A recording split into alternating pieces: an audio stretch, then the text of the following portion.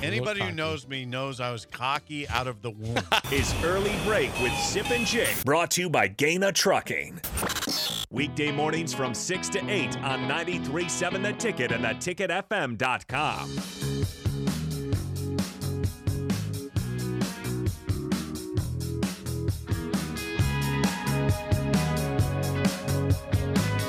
I wonder if I'll receive a text today from Sip of an empty plate again of food, like he sent me yesterday. I'd like to see that. I just want to see send me the pre-picture today. I want to see what the food was like before. I don't want just the ribs, the bones of the ribs, and the eating corn cob and the drank beer.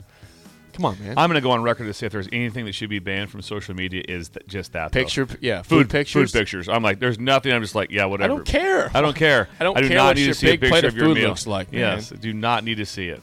Nothing whatsoever. No. I'm with you there. No.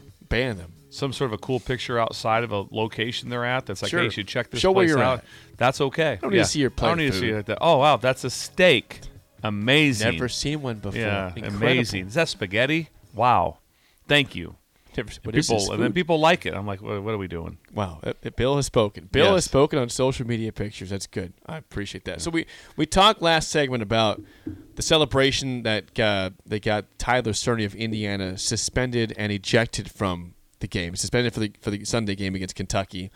Now I saw this also regarding celebrations. Now let's go back quickly to last year, and we all watched the epic Alabama, or we at least caught. You probably caught at least footage of it, or the highlights of Alabama-Tennessee, where Tennessee was hosting Alabama, high-scoring game. The Volunteers win.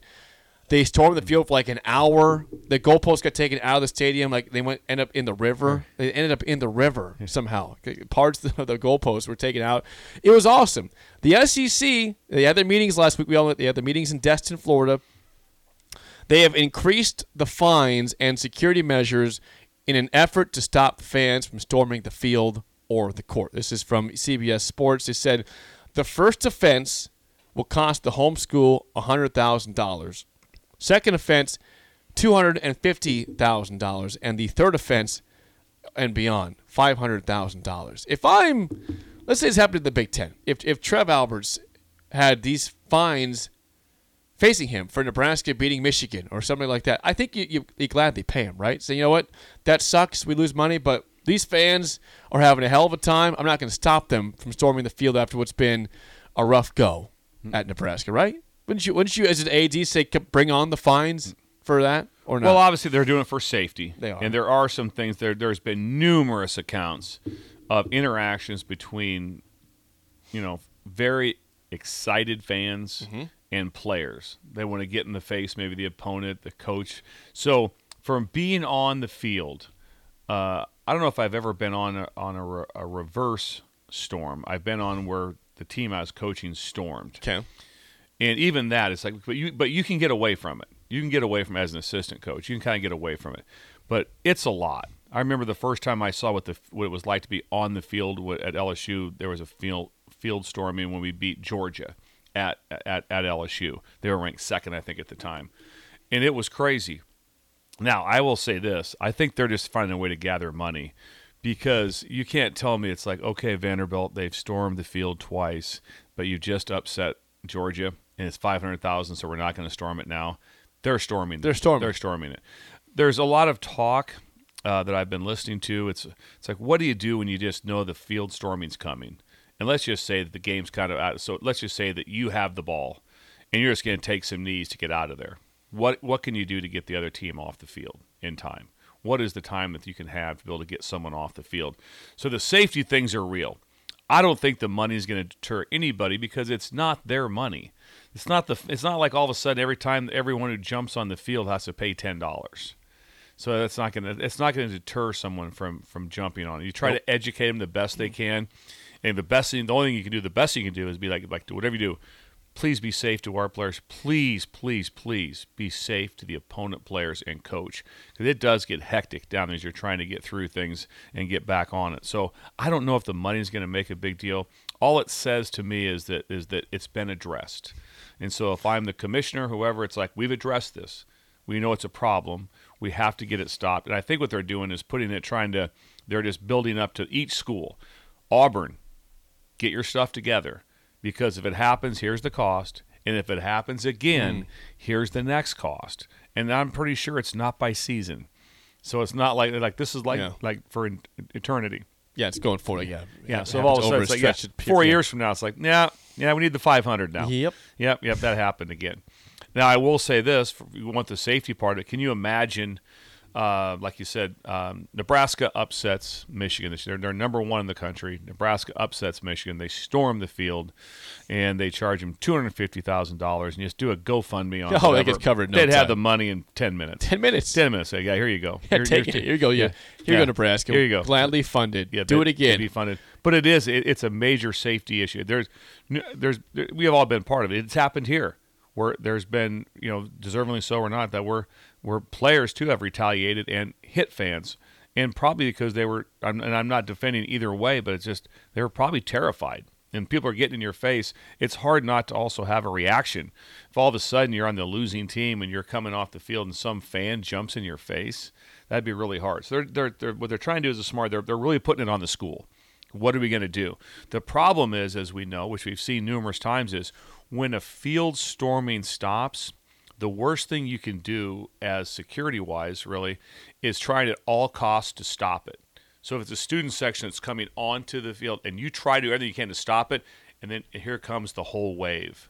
And it happened at the University of Wisconsin. It was when they upset Michigan, I believe it was. Okay. And they had numerous near deaths because people got crushed. And the players saw what happened, started getting people off. Because all of a sudden they were up against a fence, and the fence broke. And boom, wave of people. This would have been Barry's first year they won the Big Ten. Just Google it. It's scary what happened. And the whole student section collapsed, and everybody, it was like near-death experience. It was really, really scary stuff. But if you try to stop that, that's what can happen. That's why a lot of times you see people just go, hey, don't let it go once it gets started. You want to try to hold it off to initially start to be able to get it done. So, in general, but how many times have you been part of or on the field for a field storming? Probably 4 or 5 of them. Yeah, 4 or 5. I've been. Did you enjoy any part of it, or just give me the hell out of here? No, you're pretty happy. I was on one, I remember, at Nebraska when we beat Oklahoma, being home on one when I was here as a graduate assistant. But I could avoid it pretty quickly. You're pretty happy that you've won the game. So you don't want all the people, on the field, on the goalpost, those things. The goalpost is a very scary thing. When it finally comes down, it doesn't come down slow. No, that's heavy, man. It comes down slow. And then now most of the places have it to where they can immediately, get the goalpost down. They can, unhinge it to get it down so it's not being carried off of in that situation. So every part of it is scary. I enjoy the part. I enjoy when people do carry the goalpost around town. I think that's great. Bring it down O Street, baby. Yeah, bring it down O Street whenever you have to go with it.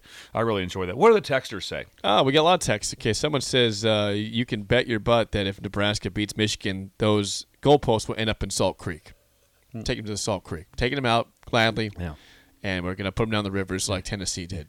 It's a little creek. Not now, Salt Creek, you'd be able to recover it pretty fast. It's only about 6 inches deep. It's not very deep. Wait, hey, where's the goalpost? They're right there. I can see them. It's still over there. Still right there. Still over there. Still right there. Okay. Now we have to go get them out. They're causing problems causing problems down there. I never understood the throw it in the river because it's kind of people look like, hey, you kind of want the goalpost. Don't you want to see that? Frame that. You want to cut it up and sell it. It'd be where people would be given a lot of money. Chuck it. Just chuck it into the river. We don't want any more. Because the Tennessee River is a lot deeper. It is. Salt Creek's not bad. But I do agree that it should come down. I do agree with that. Yes. Shane says $500,000 is like $6 a ticket. Just raise the price for the next game when it happens, and it's covered with ease. Yeah, it's not a financial. It's not a financial situation for anyone. No, I think they're just trying to raise awareness to try to get the crowd security at your place, and you really know it going into the game. You know it going into the game. It's like, okay, Alabama's playing Missouri. What are the chances of a field storming? 0, pretty much 0. It's like because if they beat them, they're not storming the field. And if they lose, no one's storming the field. So that's not happening. You can call it. Tennessee would have been one hey, just so everyone knows, Tennessee's really good. They haven't beat them in whatever years.